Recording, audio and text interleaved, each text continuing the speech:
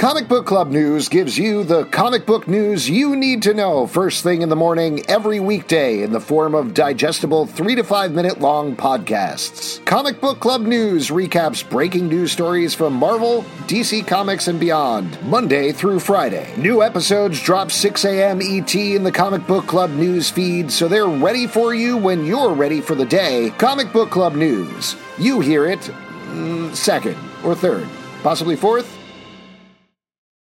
The legends are true. Overwhelming power! The sauce of destiny. Yes! The most legendary sauce has arrived as McDonald's transforms into the anime world of WickDonald's. The greatest flavors unite in all new savory chili McDonald's sauce to make your 10-piece Wick Nuggets, fries, and Sprite ultra-powerful. Unlock manga comics with every meal and sit down for a new anime short every week only at WickDonald's. Ba-da-ba-ba-ba, go! At participating McDonald's for a limited time while supplies last. This is a podcast from Minute Media.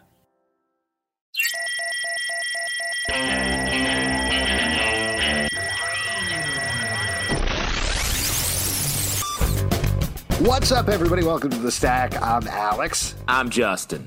Pete. Pete tried to conserve his words. And on The Stack, we talk about a bunch of books that have come out this week and review them. Now, one thing that I'll mention at the beginning here. Please mention it. We have been asking you all to request some books in the iTunes comments. Leave us a rating and then leave us a comment, and then you can request an old OGN or a trade collection or a one-off issue. Next week, we had a request to review Marvel Boy, the miniseries by Grant Morrison and J.G. Jones back in the early 2000s, so we'll be doing that next week. But if you'd like to make a request, we have a couple stacking up, but we would love to hear from you. In the meantime, we're going to head into some new stuff and talk about Iron Fist, #1 from Marvel, written by Alyssa Wong, art by Michael Ig. In this book, Danny Rand has lost his Iron Fist, still has Kung Fu. He still knows how to do Kung Fu. He still has. It's like riding a bicycle. Exactly. We are meeting a new Iron Fist here who has a very different take on the powers and finding out more about him. Pete, I know you were super jazzed about this issue. So what did you think? Why did you like this? I am super jazzed. Speak that jazz, Pete. Zippity boop. Boom, boom, boom. Oh, wow. All right. So put your upright bass away. All right. Hey, cool cats, let's talk about... All right, so here we go. Iron Fist #1. I very much enjoy a new, fresh take on Iron Fist. Let's go away from the Danny Rand to get something a little bit more culturally less racist. So this is very exciting. I like this. Amazing art. Let's get a new start for Iron Fist, and let's have some exciting new adventures. Justin, what about you? What did you think about this book? Yeah, I like it. Do you like racism or do you dislike racism? Yeah. Let us know where you stand on the racism issue. I mean, What do you mean? I mean, to take your point. Pros and there's cons about racism. What are you talking about? No, it's pretty black and white, guys. Wow, great choice of words. I just love when characters like this are brought to a new generation, or we get a new character. I'm always talking about we've seen enough of these characters. Like, give me a new version, give me a new take, even if it is the same power set or the same legacy situation. It happens more rarely in Marvel Comics, and here we get we get to see it in sort of a well done way and see sort of two Iron Fists, a passing of the fist. Mm-hmm. I agree. I really like this as well. I thought the art was really good. It reminded me, not the art, but the storytelling reminded me a little bit of when Jaime Reyes took over Blue Beetle, where it feels like the same sort of thing. Whereas this legacy thing, it's not erasing the history of the character that came before, but it is finding a new twist on it with some new powers and some new intrigue and some new villains. Good writing. This is such a simple thing, but the fact that I feel like they could have gone the round with, Danny Rand doesn't have the Iron Fist anymore. What does he do? being like, no, he's still Danny Rand. He still knows tons of kung fu and lots a lot of of kung moves. fu.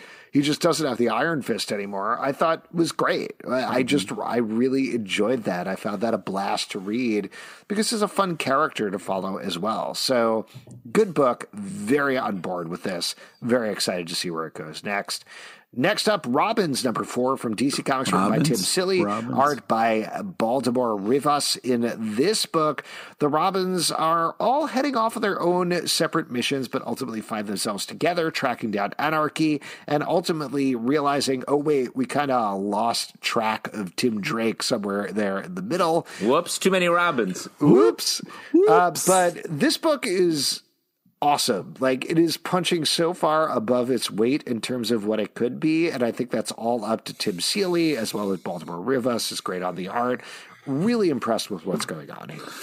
Well, and what I love about it is it's really synthesizing so much of the Robin mythologies around all of these different Robins and really bringing them together. Like Anarchy is such a character that has been sort of around the Robin world, was sort of like a almost pseudo Robin with more edgy on the dark side, the villain side.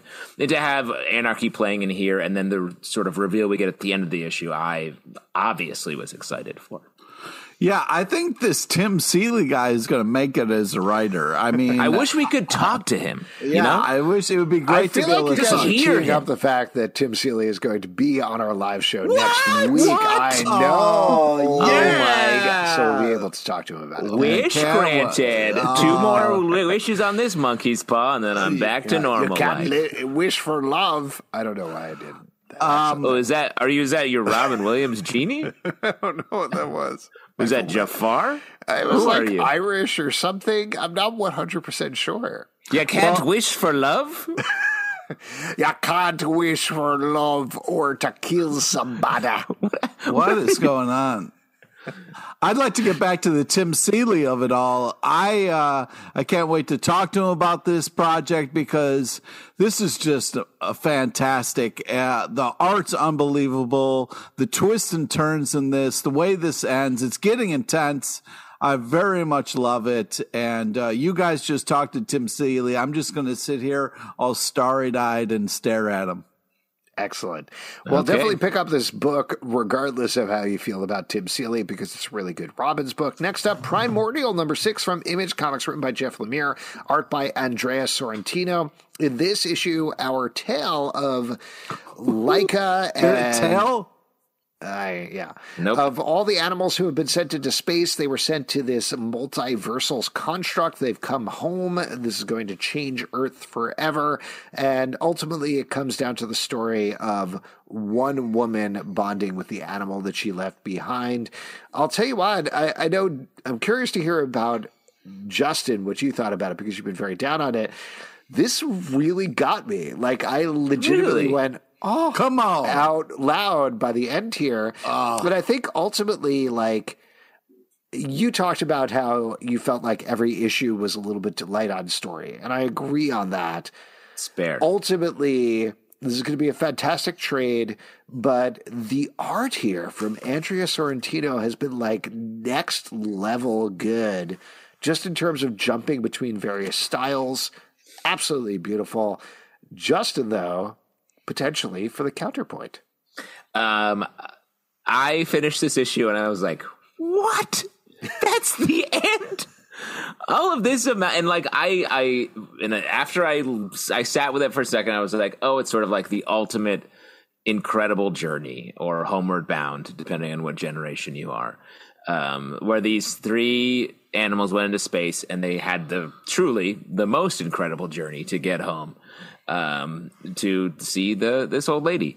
But there's nothing better than an old lady hug, dude. I don't know what more you want. I mean, come on. Wow. Pete, you're only pushing your grandma agenda.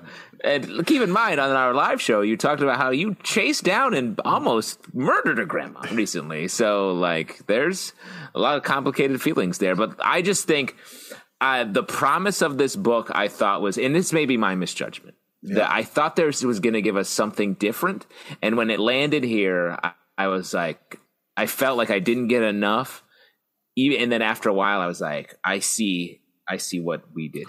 Well, speaking of our live show, we talked a lot about misses, and you missed on this. This is a very touching book. You don't need words all the time. Don't review my miss. All right. I think, sometimes all you need is just a touching moment between two entities. And this is a beautiful book. Entities?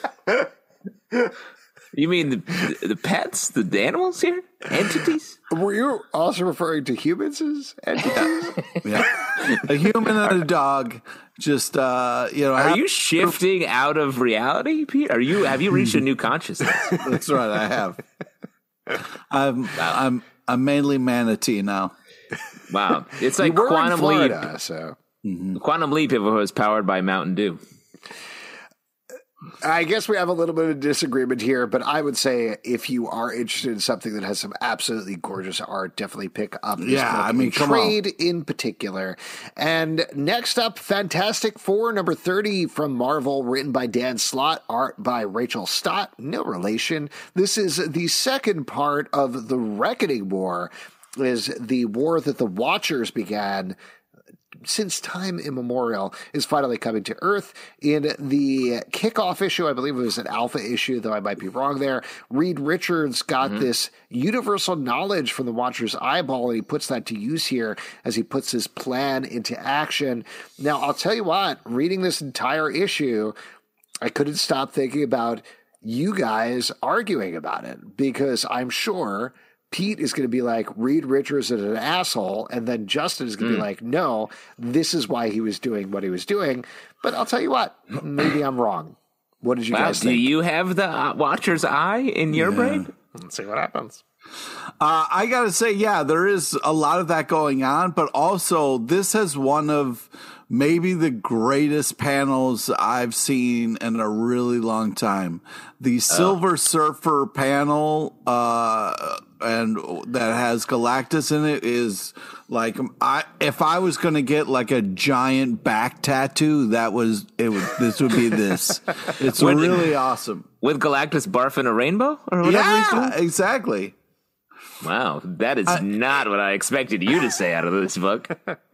Pete's one back tat away. I'll put up the money. Let's split it 3 ways. I'll stake this tat. I want it. What did you think, Justin? What did you think about this book? This book is wild. This is some great Dan Slott work, because he's taking, like he did on Spider-Man for so long, he's taking all this like history of the Fantastic Four and just pushing it together into a big pile and building his story on top of that, and it's fun. We get Reed Richards being a dick to Human Torch, purposefully. Classic. We get 2 great panels that I wanted to shout out. The one where Moon Knight's laying on the ground because the moon got blown up, and he's like, where's the moon? I don't have the moon. I need the moon. I'm the Moon Knight. And it's just very funny. I thought that was, it doesn't play as a joke, but I thought it was very funny. And the other one where all the Watchers are like, what's wrong? There's something bad here. And they're like, it's always Uatu, that fucking Watcher. He's up to some shit again. Just very funny stuff. I like this book. Getting back to what we were talking about originally, I really like Dad put in the work here with Reed Richards, where you come into this book being like, yes, of course, Reed Richards got too much intelligence and he's an asshole now, and he's being an asshole to everybody because that's what Reed Richards does. Yep. And the entire book, he's like, that's not what I'm doing. Please, that's not what I'm doing. You have to trust me. That's not what's going on here. And then finally you get to that last scene with Sue where he's like, you need to go invisible. You're the key here. You need to trust me.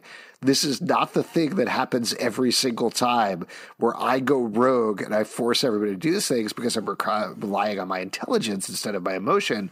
And it plays right. It plays right because he hit it so much throughout the book. And I thought that was so smart and so well done.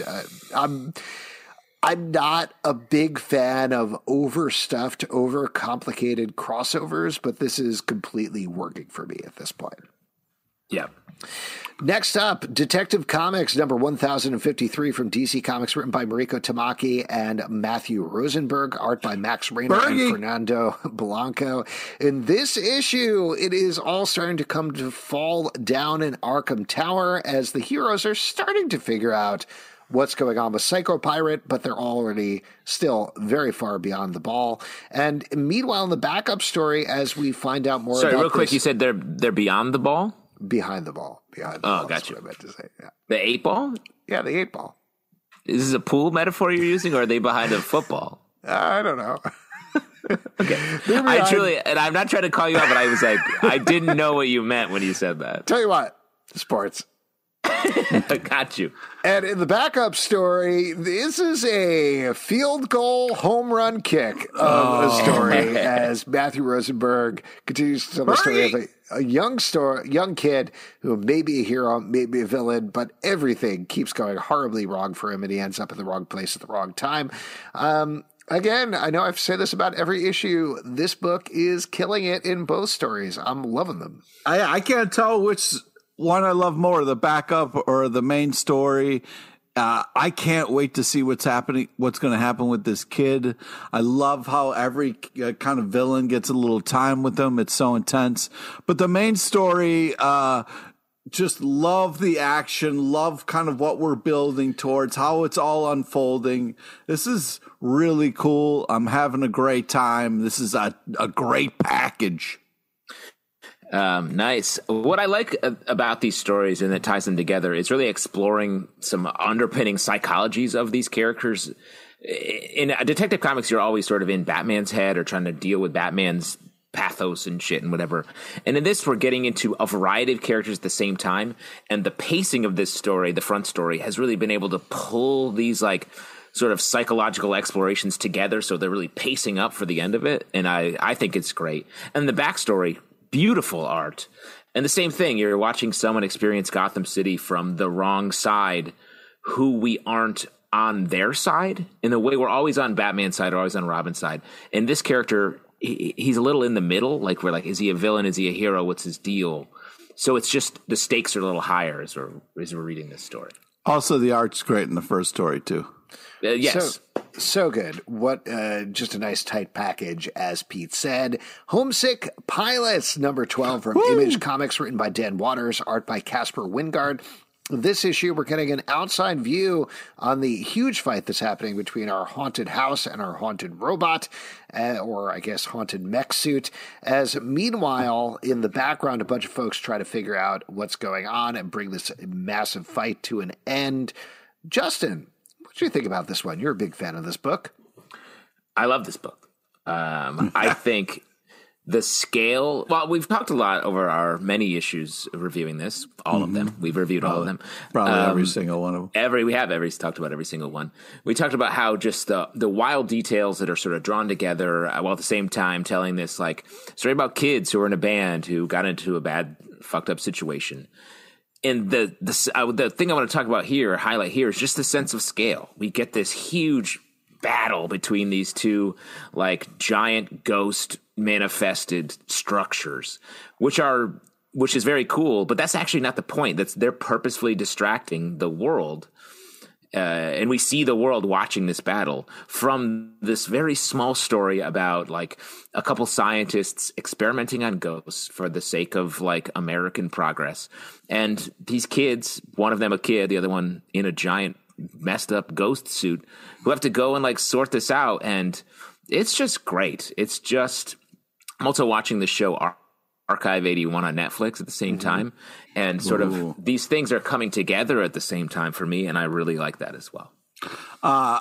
One of the things I want to add to what Justin is saying, I agree with that, everything Justin is saying, except for that Netflix plug. But I think the art wasn't a plug. The art in this book is phenomenal. Just really impressive. Yes. The way it kind of leads the story.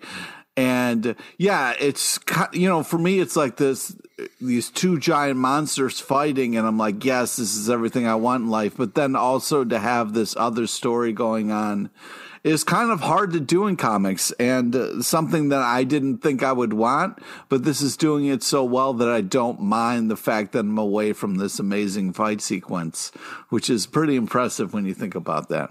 Yeah, I agree with everything you guys are saying, and check out Emily in Paris, season 2, now on Netflix. Next up, Hulk #4 from Marvel, written by Donny Cates, art by Ryan Ottley. In this issue, our Hulk is dealing with his multiversal Dr. Banner, and specifically dealing with his multiversal Ross, who is the president of the United States in this universe, who's taking the fight directly to them. There's some twists and turns there. This continues to be big action. What did you guys think about how this has been going on? Pete, you were mixed but ultimately positive about the last run on Hulk. How are you feeling about this 4 issues in? This is really unbelievable. The art is really glorious. This is just like some really badass shit. Love to see Headless Cyclops. Just very enjoyable. This is just like such a great mashup of people on the Hulk book right now. I'm having a blast. This is such a cool kind of story that is getting told here, and it keeps getting crazier. Have you guys ever been to a hibachi restaurant? Oh, yeah. Where the guys they cook right in front of you. They take some stuff and they they make the fried rice. They flip the egg and they cut it in half in the air and then all that. And the shell, and then the shrimp are cooking and cut them and flip the tail and it goes into their pocket. Yeah, it's fun, right? Yeah. I feel like I've never seen people more excited than right now. Well, there's a hibachi chef coming to your house right now. He's at the door. He's going to cook for you. No, that is my metaphor for what Donny Cates is doing and Ryan Ottley are doing here on Hulk. They took the Hulk and they cut him up into pieces and they're like, okay, all the fighting's going to go over here. We don't need to deal with that right now. Let's just cook it. We're going to come back to that later. And he's like, here's the Bruce Banner stuff's over here. Ha! Ooh, look at these tricks. Whoop, there goes the shrimp tail. Bruce Banner's psychological problems. It's in his pocket. And it's just slice and dice all the Hulk stuff and are telling it in a totally different, like weird sci-fi space way. And I think it's working like a great hibachi experience. That's delicious. Exactly what I was going to say. I have nothing to add. Next up, Supergirl, Woman of Tomorrow, #8 from DC Comics, written by Tom King, art by Bilquis Evely. This is the final issue of this book. 8 of 8. 8 of 8 as Sad. Our companion for Supergirl has the guy who seemingly put Krypto on the ropes in her sights. She is about to kill him while Supergirl is up in space fighting a bunch of his minions. I'll just say this. This is maybe my favorite Tom King series ever. Wow. I mean, just based on the way this wraps up, based on this final issue, I Tom think King's done some amazing stuff, man. He has, I mean, Human Target right now, too. So good. I mean, I guess we'll see how that ties up. But Bilquis Evely's art was fantastic. I love the pacing of this book. Fantastic. You're underselling it. It's fucking groundbreaking. It's super beautiful, gorgeous, unbelievable art. Absolutely fantastic. I love how this wrapped up. I loved the ending of this book. It was such a this is probably too strong, but almost Twilight Zone ending to it in a certain way, but perfectly fit with everything that's going on. Beautiful, just beautiful from top to bottom. Every issue worked as an issue. This is a perfect comic book. Have you guys ever been to a TGI Fridays? Just kidding. I agree with you. And the way the ending pushes through sort of the superhero dynamic into this whole new type of ending or type of story, it's just so good. Tom King across the board. This is like a renaissance of stories. And I know there are some people who don't like Tom King out there, but the thing is, every story comes at its character in a different way. So if you don't like one or another, you can always pop into the next one and just be impressed by how great it is. And the artists that Tom King works with are always excellent. This is this is next level comic. Hold it up. This is really unbelievable stuff. I mean, the art alone is worth this. It's the best version of Supergirl I've seen ever. Awesome. Great stuff. Next up, Rain, number 2 from Image Comics. Story by Joe Hill. Adaptation by David M. Boer. Art by Zoe Thorogood. If you haven't checked it out, check out our live show from this past week with David M. Boer. I wish we could talk to them. I know, we just did. And editor Chris Ryle. We should have had some questions about Rain. So there you go. But in the second issue, after a bunch of rain has come down that is sharp as nails, killed a bunch of people, tore a bunch of things to shreds, the entire world is terrified. We're dealing with the fallout of that.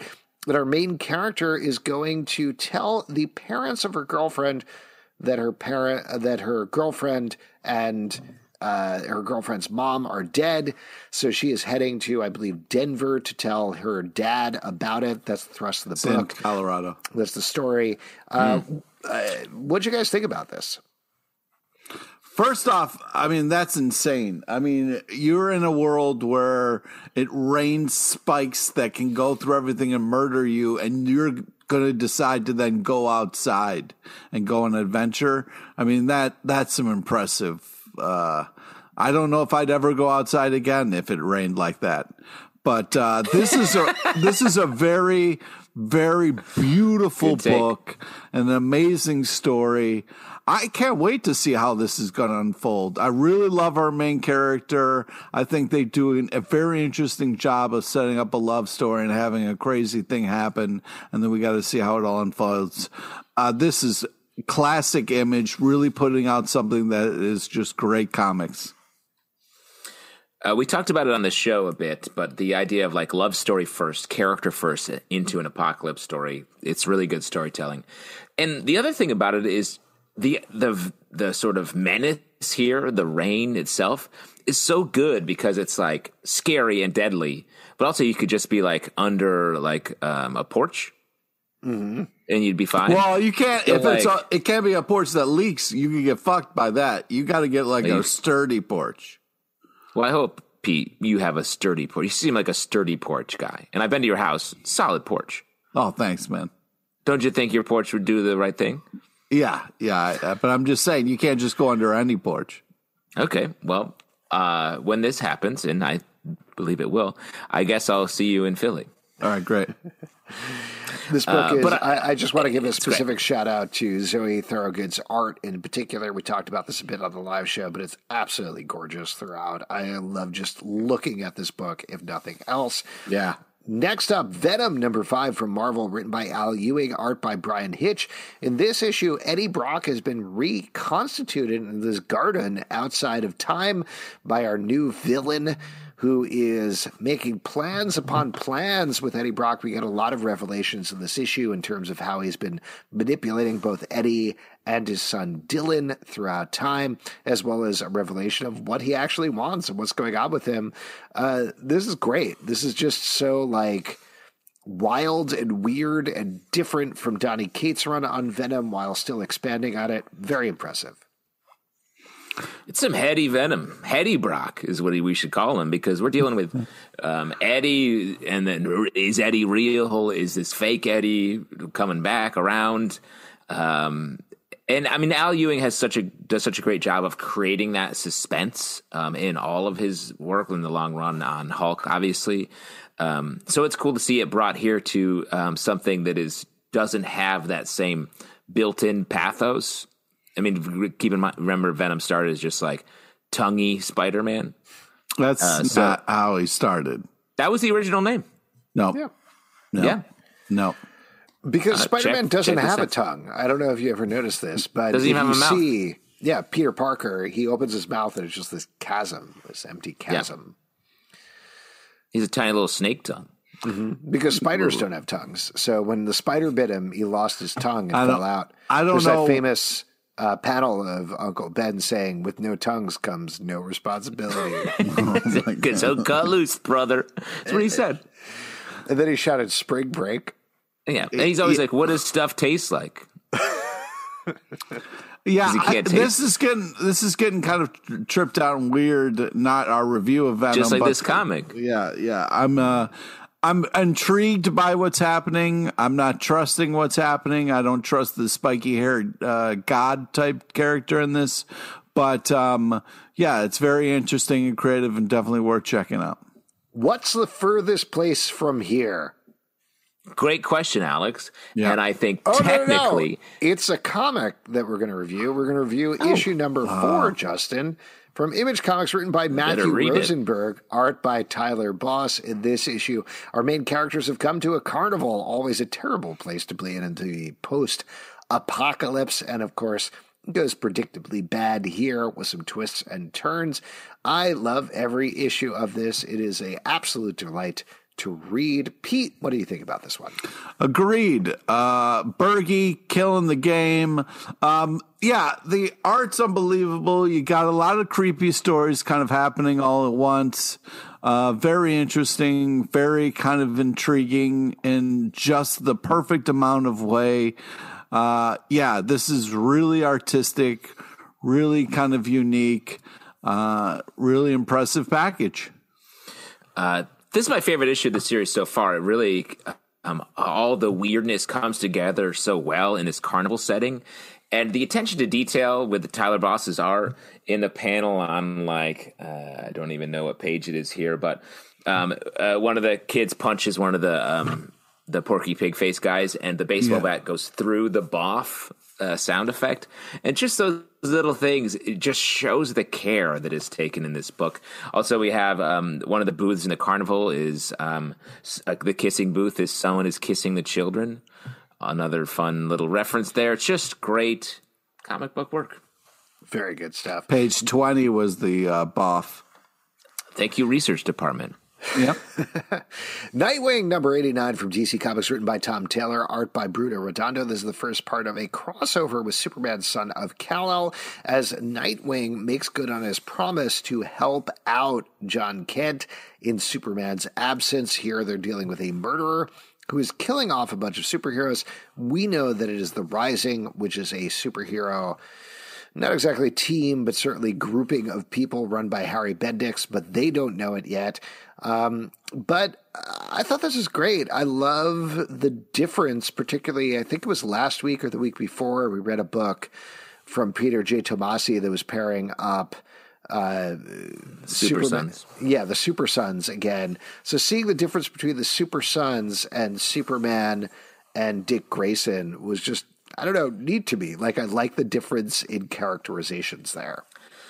Well, and I really love that we got the scene at the beginning with Nightwing and young John Kent before he was aged in the future, and I thought that really just set it up so well. It was such a smart way to come at this and sort of change the partnership dynamic from the classic Batman Superman partnership to a different way, where it's sort of the Nightwing, the Batman character, has the upper hand in a way. It was cool. I think this is amazing art. Love this story. I loved also the covers are great. This is a really fun kind of exploration of these characters. Another great package. And shout out to Bruno Redondo in particular. There's a scene where Dick and Barbara get woken up in bed, and Barbara is wearing a Teen Titans Go shirt. Yeah. And then Dick stands up and he's wearing these Batman jammy pants. It's delightful. It's just fun to read. Well, and I should have said this. The Barbara Nightwing relationship is just it's right here. It's inside my heart. Yeah. Never take it away or I'll die. King Spawn, number 7 from Image Comics, written by Sean Lewis, art by Javi Fernandez and Thomas Nachlik. In this issue, Spawn is doing a bunch of Spawn stuff. I mean, he is. I don't know. I still enjoy this book. I think it's a lot of fun. This issue to me was the most Spawny of all the issues. It's dealing with the death of Spawn's wife, a lot of continuity stuff. I still think it works, and I'm still enjoying it a lot better than a regular Spawn book. But to me, I was like, okay, all right, yeah, this is a Spawn book. I get it. Well, I really like this stuff happening sort of around in this issue in particular, like the setting up this kid who's going to become maybe this great villain, great nemesis for Spawn. I really liked that side of it. And this, because in the other part of the issue, to your point, Alex, it was Spawn being like, Wanda, Wanda, which is something that I feel like When I think of the name Wanda, I only think of Spawn. Dude. I meet someone named Wanda, I'm like, Wanda, Wanda. Pete, you're more of the hardcore Spawn fan. What did you think of this issue? I mean, sometimes I think of a fish called Wanda. You know, it's not just Spawn. Wanda, a fish called Wanda. Yeah, I agree. This is a great book. I am very intrigued by the kids' story that's happening as well. This is fun art, fun Spawn stuff. I've continued to enjoy this. Next up, from one king to another, King Conan, number 3 from Marvel. You see what he did there? Total accident. Written by Jason Aaron, art by Mahmoud Asrar. In this issue, Conan is still on an island filled with the undead, but he's finding out more about how and why that happened thanks to a lost princess who is on the island. There's a couple of twists and turns there, but this book is killing it for me. Like, I'm not usually a Conan fan, similar to the Spawn fan, but the emotional intensity of what's happening here, also just the way that Jason Aaron writes Conan as like a guy who gives no fucks about anything, is very fun to read. And Mahmoud Asrar's art is, as always, fantastic. What do you guys think? Yeah, I agree with everything you're saying. The writing for this Conan is really great. This is kind of a perfect pairing of writer and kind of like Conan voice. It really feels authentic to a Conan story. At the same time, we're kind of getting new stories, which is nice. And it's also, this is fun fact. I mean, if the zombie apocalypse happens, just climb past 2 gorillas and you will be fine. You can just hang out and you will be fine. And the zombies will never get past 2 gorillas. So it's a fun fact. Well, that's a hell of a takeaway. Yeah. If you told me that Jason Aaron had been working on Thor and all of his other books for all this time as an audition to just write a killer Conan book, I would believe you based on the way this book plays out, because he's able to like tell sort of the wider mythology stuff of Conan and touch on all the different eras that we've seen so many times, while also keeping the main story going. And the art by Mahmoud Asrar is really hitting the sort of like Frank Frazetta style paintings of Conan and all that. It's just a great version of it that brings together all of the elements without leaving sort of any by the wayside. I also love this idea that like Conan doesn't fall for the trappings of like gold or material things because he is a fully grown man. I thought that was a really cool take on like, he's like, no, life is more than just this stupid, shit. And I just was very impressed by that. Yeah, that's why I'm not chasing gold either. Yeah, I mean, first chance I get, I'm jumping in a fingernail boat, to be honest with you, because that sounds like a blast. But I guess Conan didn't want to do that. Next up, the silver coin. I was recently down in Miami. I rode a fingernail jet ski. Nice. I Pete, you were also in Florida. Did you ride one of those fingernail fan boats? I was drunk playing shuffleboard. Oh, nice. The Silver Coin, number 9 from Image Comics, written by Vita Ayala, art by Michael Walsh. In this issue, as we continue our anthology, telling the story of an evil coin that is passed from person to person, we meet a corrupt cop who seems to, I'm just going to throw this out there, be in something very similar to Gotham City as he deals with a bunch of arson and other things. I like this issue. I feel like this was not the strongest issue of the book, to be perfectly Justin's going to hate that. Oh, Justin's going to lose it. Is he? I don't know. Oh, dude, Justin, this is Justin's favorite book, dude. What the fuck? Well, what'd you think, Justin? I like this book, obviously, across the board. I like a lot of the art here. I do think the story felt like it was more about the context around it. We get a nice page about sort of the historical background of all the arson that occurred in the Bronx and the underpinnings there. And it felt like it was about that as opposed to just this a great twist in this story. But I still liked it. I thought the art was great, and this book is so scary. It makes me really challenge all of the coins I have, my personal coins. You want your coins to step up and start being more horrific. No, I just don't want to accidentally pick up this coin. You know? Right. Yeah. Good point. Pete, what about you? What did you think about this? If you see a coin on the ground that looks like a half-closed eyelid, just let it be. You know what I mean? I think, this continues to be like a horror book. And I'm impressed with how this is still going and still being creative as there are all these issues.